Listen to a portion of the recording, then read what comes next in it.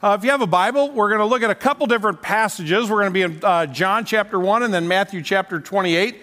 We're continuing in our sermon series asking the question, are we on mission? And last week, Daryl did a wonderful job of introducing this part of the series in our mission statement, which is growing disciples. If you didn't get a chance to be here last Sunday or you haven't had a chance to listen online, let me encourage you to go back and hear Daryl's sermon, which talked about the transforming power of the gospel, the transforming power of a relationship with Jesus Christ, which is bedrock to and foundational to growing disciples, which is what we're looking at last Sunday and this Sunday.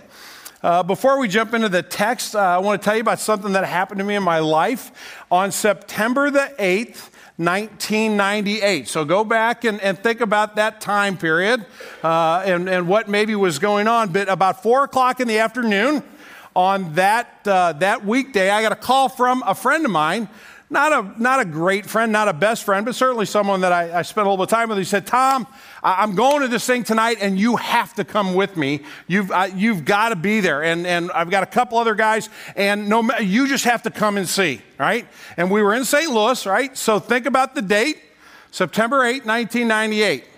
Anybody who doesn't work for a local sports station want to answer that question? Yes, ma'am. Mark McGwire hit home run number 62. There's the actual swing of that home run. And I was in the stands. There's my Mark McGwire baseball. And inside there are 2 tickets. One was mine and one I stole from one of the guys who was with me to commemorate that.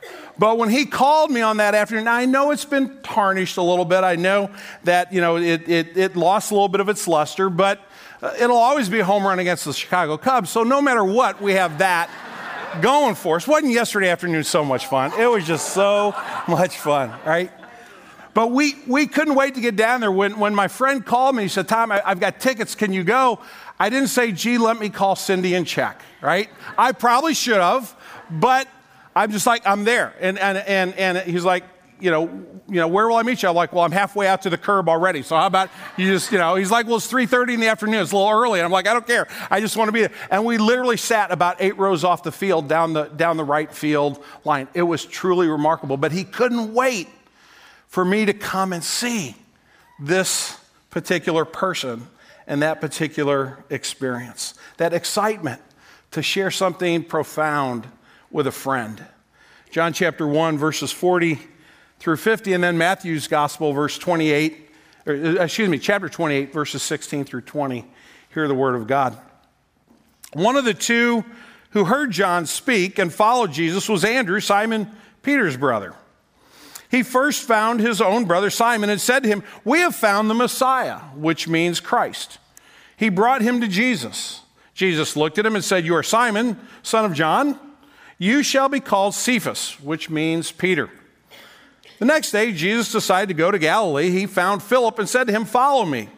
Now, Philip was from Bethsaida, the city of Andrew and Peter. Philip found Nathanael, and he said to him, we have found him of whom Moses in the law and all the prophets wrote, Jesus of Nazareth, the son of Joseph. Nathanael said to him, can anything good come out of Nazareth? Philip said, come and see. Jesus saw Nathanael coming toward him, and he said, behold, an Israelite, indeed, in whom there is no deceit. Nathanael said to him, how do you know me? And Jesus answered, before Philip called you, when you were under a fig tree, I saw you. Nathanael answered him, Rabbi, you are the Son of God. You are the King of Israel. And Jesus answered him, because I said to you, I saw you under the fig tree, do you believe? You will see greater things than these. Than in Matthew's gospel.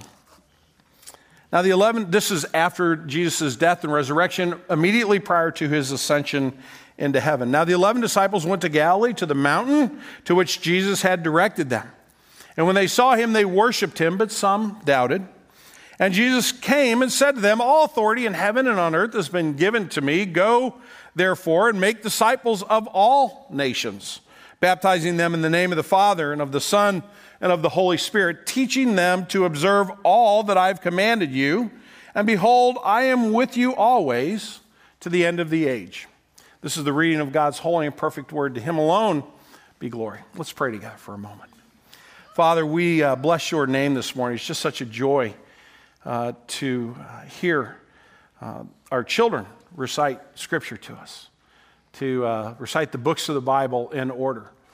That's something they'll remember the rest of their lives. And Father, we thank you for that because it will guard their hearts. They will know how to go to Scripture. They'll know how to study. They will know how to read on a daily basis and remember your great love for them. Father, we thank you that your word is powerful. We thank you that it not only redeems us, not only tells us the message of salvation, but it calls us to follow and to trust the one who has loved us so deeply. So, Lord, as we talked this morning and talked last Sunday about our part of the equation, going and growing disciples, making disciples, we pray that you would convict us with a joyful conviction, that we would long to bring others to you, that our heart's desire collectively as a congregation and individually as disciples would be that we would point people to Jesus. Lord, if there are folks here this morning that don't know you, I pray that they wouldn't see Green Tree Community Church, they wouldn't see a pastor, they wouldn't see a bunch of second graders, they would meet Jesus. So Lord, I can't do that. It's not within my abilities, nor do we come here to listen to my words. We come to hear the word of God. And so Lord, I pray that you'd forgive my sin. Please don't let me be a hindrance to your word. Teach us, Jesus, we pray in your name. Amen. So throughout this series, our summation, our sermon in a sentence, is simply our mission statement here at Green Tree Community Church. So if you're relatively new to Green Tree and you've maybe looked at our website, you've seen this in there. It's to know Jesus Christ and to serve him in joyful obedience and to make him known in three ways: by growing disciples, planting churches, and renewing communities. And so where we are in the series is last Sunday, Daryl introduced in a wonderful sermon. I listened to it on Monday morning. I was traveling, but I got a chance early to get on my podcast and listen to his words describing the foundational aspect of discipleship, which is a transforming relationship with Jesus Christ. And so we're going to build on that this morning. And the notion is, if we are disciples of Jesus, if we are being transformed, we've been redeemed, we've been saved, and we're now being transformed to be like him, where is the desire in our heart? As we kind of gauge the levels, where's the desire level in my heart and in your heart to bring other people to Jesus?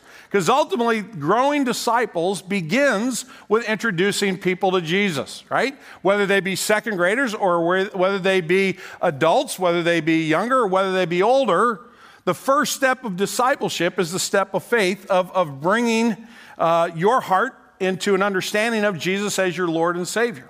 How do we as disciples of Jesus, how are we doing at that? Are we actually growing disciples? Are we actually committed individually and corporately to, as the sermon title says, bringing a friend to Jesus?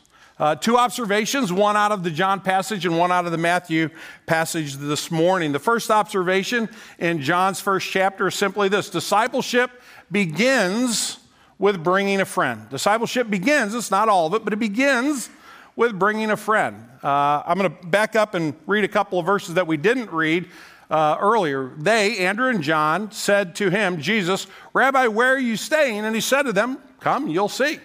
So they came and saw where he was staying, and they stayed with him that day, for it was about the 10th hour, which in our common vernacular is 4 o'clock in the afternoon. So the first thing I want you to notice is the first part and the foundational part of discipleship is being with Jesus. I can't make disciples of a stranger. I can't say to people, come and follow someone I don't know. I can't say to somebody, come and explore the claims of Jesus. I hear about him for about 20 minutes once a week, but I can't really tell you a whole lot about him. But boy, oh boy, is he really great, right? So Andrew and John said to Jesus, they're following him, which kind of creeps you out a little bit, right? You know, Jesus is walking down the street and it's like he feels somebody behind him and he turns around. There's Andrew and John. He's like, what are you guys up to? And they, well, where are you staying? Well, come and see, right? So they're following him. And then they just hang out with him. And it's 4 PM, so you got to figure, you know, they're in bed by probably 10 o'clock that night. So they have about 6 hours with Jesus. But they're just there. They're absorbing what he's saying. I'm sure they're asking him questions. I'm sure their eyes are getting bigger, you know, the longer they're with him. But brothers and sisters, if we're going to grow disciples, we better spend time with Jesus. I better spend time every day with Jesus, not because I have to, but because I know when I do what's going to happen. And the second observation in this notion of bringing friends to Jesus is not just time with Jesus, but what's a result of that is I see his compelling personality, right? One of the two who heard John speak and followed Jesus was Andrew, Simon Peter's brother. He first, notice that word, he found a lot of other people, but the first person he found was his own brother Simon. And he said to him, "We have found the Messiah." Now think about this. The earliest this could be is the next morning, right? Because they spent the afternoon, they spent the evening hanging out with Jesus. The earliest this could be is the next morning, but let's assume that it's within at least a day or two. What's the first thing Andrew does? He goes and finds his brother and he says, "We found the Christ." Think about that for a minute. The long-awaited Messiah that all the prophets have spoken about, the law of Moses has pointed to literally for thousands of years, and they spent maybe 6 hours with him. And the result is we have found the Messiah. The compelling personality of Jesus speaks for itself. I don't necessarily need to have the slickest way to introduce people to Jesus. I don't necessarily have to know the exact right words to say. I simply need to spend time with him and then invite others to do the same and allow his personality to take over. Jesus makes a big impression with those who are willing to spend time with him. I was talking with a woman in our congregation who helps lead the women's teaching ministry, and she told me recently, I've kind of stumbled into what looks like a Bible study that's brand new. She said, I was walking around the neighborhood just a little bit south of our congregation, was inviting mostly teenagers and middle school kids to come and get involved. And these are kids that I've known for years. I've built a relationship with them. And I'm talking to some of them. We're just standing out on the street chatting, and all of a sudden a mom comes up and she's like, well, I want to get in that. And then another mom wandered over. She said, well, what are you guys talking about? Well, we're talking about maybe a Bible study. And she said, well, I want to get in that. And all of a sudden there was a grandmother. And so what my friend told me is, I guess I'm leading a new Bible study, right? Of people that I just met walking around in their neighborhood, taking the time to get to know them, be in a relationship with them. Why? Because she's been in a relationship with Jesus. And that's rubbing off on her. And she literally cannot help herself. Right? Time with Jesus means you're going to spend time with a compelling personality, which is going to be life-changing for you. And then the question you simply ask is, who do I know? Look at verses 43 through 45. The next day, Jesus decides to go to Galilee. Now notice this. He finds Philip. And Philip's impression of this is going to change in just a second, right? He found Philip, and he said to Philip, follow me. Now, Philip was from Bethsaida. It was a city up in Galilee, the city of Andrew and Peter. Philip, what does he do as he's following Jesus? He finds a buddy of his, Nathanael. And he says to him what? I love this. He takes credit for this. We found the one whom Moses in the law and all the prophets wrote, Jesus of Nazareth, the son of Joseph. Right? I love Philip's attitude. I found Jesus. Right? Now, I've had people ask me about, how did you come to faith? And maybe you've had that experience or you've shared your story from one time or another, and you probably talk about it in terms like I have. Here's a day where I decided to start following Jesus. And I'm sure when I say that, the Father up in heaven kind of smiles and says, isn't that Tom cute? Isn't he just so sweet? But he's just a mess. What is he? He thinks he found me. Doesn't he know that I found him? And that's what the Bible says. The Bible says I wasn't looking for Jesus. He came and found me. So Philip maybe gets it a little bit off, but that's okay. He immediately goes and searches out a buddy and says, you're just not going to believe this, right? We found the Messiah. So I have to ask the question, who do I know? The kind of this sermon is really an application of last Sunday's sermon. When Jesus begins to transform your life, which is clearly what's happening here. You don't just say to anybody you meet, oh, they're pretty impressive. They must be God in the flesh. You don't say that, That person's pretty impressive. Maybe they'll run for president someday. But that's a whole lot different than saying this person's deity, right? So this impact's happening, but they naturally think, who do I know that I can go and share? Where are my family? Where are my friends? Where are my neighbors, my coworkers, my classmates? Who do I know? If I'm not looking at my world that way, then I'm missing a key understanding in the question of growing disciples. Because some people I know really well, and I know they don't know Jesus, and I can engage with them, but there are other people that I meet very casually The person that serves me a cup of coffee at Caldi's, right? The person that serves me my omelet over at Spencer's Grill. These are people that I know kind of casually. Do I pray for them? Do I have a heart for them to know Jesus if they don't? Part of the application of discipleship is understanding that God's put me in a neighborhood, in a community, in a family. And one of the reasons he's put me there in that generation at that time is so I can share Jesus with others. But then when we do so, something that's absolutely crucial, and I think this text points out before we move to Matthew 28, is that we need to let Jesus speak for himself. Nathanael says to Philip, can anything good come out of Nazareth? Now you look at that and you go, boy, that's a cutting statement. He must really not like Nazareth very much. But if you study a little bit of the history, I'm kind of a nerd like that. I look at some of the history. Bethsaida and Nazareth, they're about 21 miles apart. They're up in Galilee, up around the Sea of Galilee. And they kind of had a friendly rivalry that actually went back for thousands of years. They kind of always were in competition with one another. So it's kind of like me saying, I don't really like those folks from Webster, right? Can anything good come out of Webster? I live in Kirkwood. I don't really mean that, right? Jim, I really do like you. You're from Webster. We're buddies. We're pals. But it's kind of fun to tease each other, right? It's kind of, and that's the notion here that Nathanael's saying, really? Nazareth? But it also notes that Philip knew the scriptures and he understood that Bethlehem was where the Messiah was going to be. So he's this is a bit of a head scratcher. And Philip doesn't feel the need to defend himself. Philip doesn't say, how dare you question my judgment? Philip doesn't say, how could you not believe me? Well, Philip doesn't get into an argument with him. Philip doesn't try to defend himself. Philip doesn't try to prove anything. Philip says, come and look, all right? That's discipleship, brothers and sisters. Come and see. Jesus doesn't need my help, right?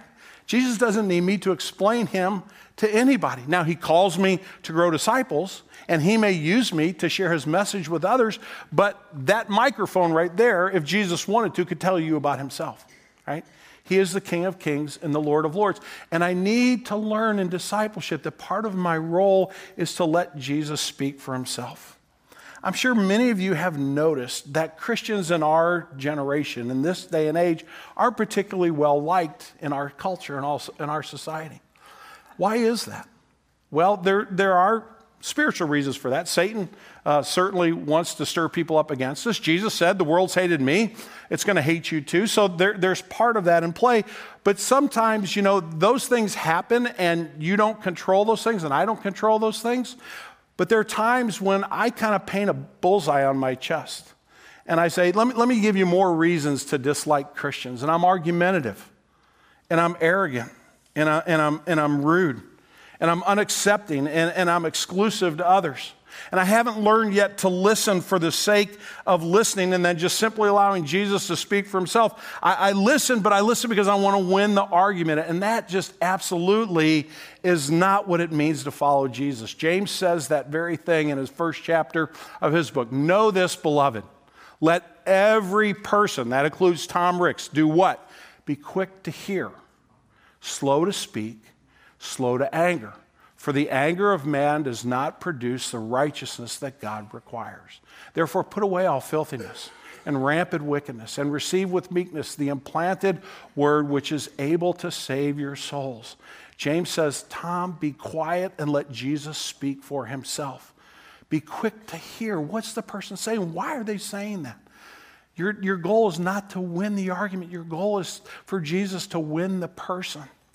And when someone is derisive towards Jesus, when someone speaks ill of Christians, when someone says, Tom, you're kind of anti-intellectual, but if you really follow Jesus, my reaction ought not be to get angry and defend myself.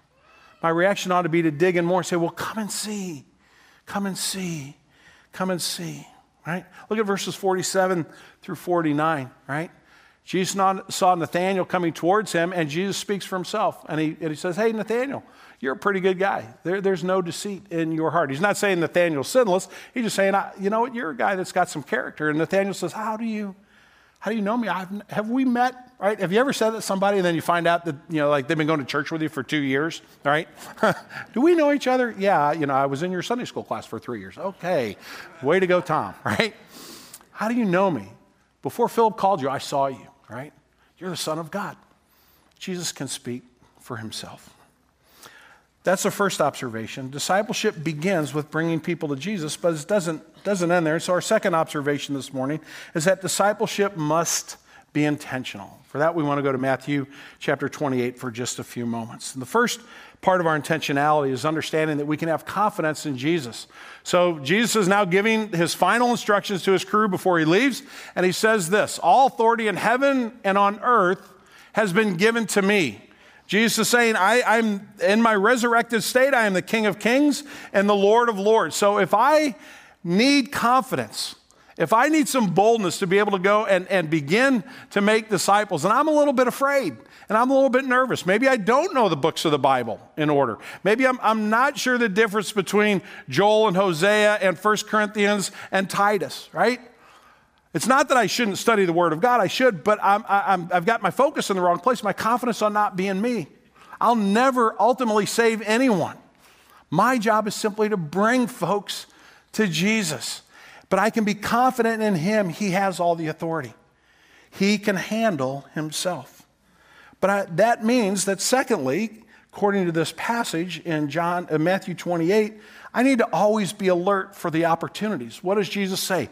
Go, therefore, I have this authority, so you go in my authority and make disciples of all nations, baptizing so on and so forth. In other words, I need to be alert to the opportunities that are around me. Some translators have said of that this Matthew verse, as you're going, make disciples. So as I'm going to get my cup of coffee in the morning, I ought to be making disciples. As I'm going to watch my child's soccer game later on this afternoon, I ought to be thinking about making disciples. As I'm going to my office to do some work, as I'm walking down the hallways of my school, I ought to be thinking about making disciples. Why? Because that's what Jesus is doing. That's his business, is to call people to come and follow him. And he has the authority to do so. And he's also chosen to do that through you and through me. Not just the pastor, but every disciple is called to be alert for the opportunities. Jordan and I just got back from a golf trip. My youngest son, Jordan, called me back in February. He said, Dad, you want to go on a golf trip together? Now, as an adult parent, when your adult child asks you to go on a trip with them, you could just get hit by a bolt of lightning right there. It's the greatest thing in the world, right? And I know all you younger parents with little kids are going, well, I don't think that's right. I remember when we were doing a search, and one of the young moms on our search team, we were asking somebody to volunteer to go for 2 nights to go and visit a potential candidate. And she's like, a hotel room by myself and no kids? I'll go, right? But when you become an adult and your kids want to spend time with you and they're adults, it's really, really cool. Jordan and I went on this golf trip up to a place called Sand Valley in Wisconsin, which last year was rated the #1 new golf course in the United States of America. And when we went there, the golf course owner and the architect were there, and they did a panel discussion one night, and they talked about this particular piece of property. And he said, we said, how did you find it? Because it literally, nothing against Wisconsin, every state has a middle of nowhere, but literally, the closest gas station to this golf course is 30 miles away. It's in the middle of nowhere. And so one of the questions of the panel discussion, how did you find this place? And the owner says, I had this guy call me probably 15 times, and 14 times I said no. And then finally, I'm like, the only way I'm getting this guy off my back is if I go and I look at this property. So he said, we pulled up, we get out of the car, I'm with the architect, we walk around the property for about 10 minutes, and we're like, this is it. We can see it. This is absolutely stunning. This is going to be a phenomenal golf course. Why? Because they finally went and got their head up and looked around, right? Every day, you and I have the opportunity to get our head up and look around. And you might say, I don't think Jesus wants me to lead somebody to him, at the gas station where I get my gas. Really? How come you know that? I don't think Jesus wants me to talk to my kid's teacher about him. Really? Who gave you that information? Right? I don't know that the people that I work with are all that interested in Christianity, so I probably ought to just kind of keep my mouth shut. I'm not sure that you're getting it. All right? Jesus says discipleship is about me.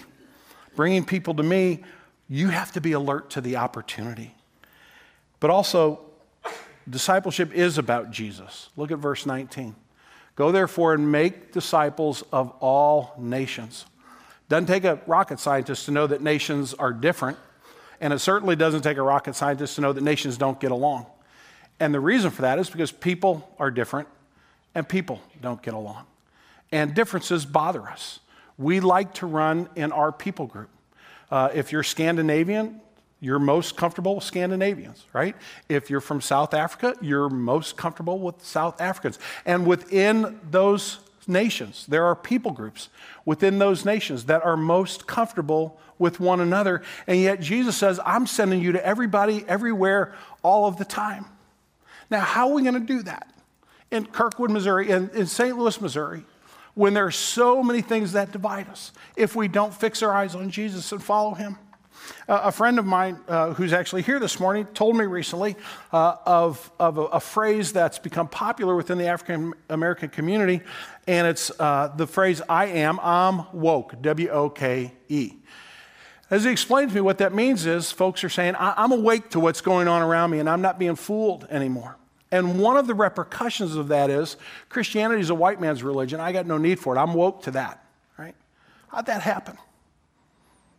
How do we get there, right? I think we all know a lot of the reasons for it, but my deeper question to myself is how do I respond emotionally to that? How do I feel about that? If it makes me defensive, if it makes me angry, I'm outside the will of God. I'm missing the point. I'm making it about me. And Jesus said, go to everybody, and go to everybody all the time. I'm not drawing distinctions, don't you? Friends, some things in my heart have to change. I think some things in all of our hearts have to change if we're going to understand that ultimately, in its essence, discipleship is about Jesus and only Jesus. And whatever stands in my way needs to be moved aside. My biggest issue can't be how you choose to express yourself sexually.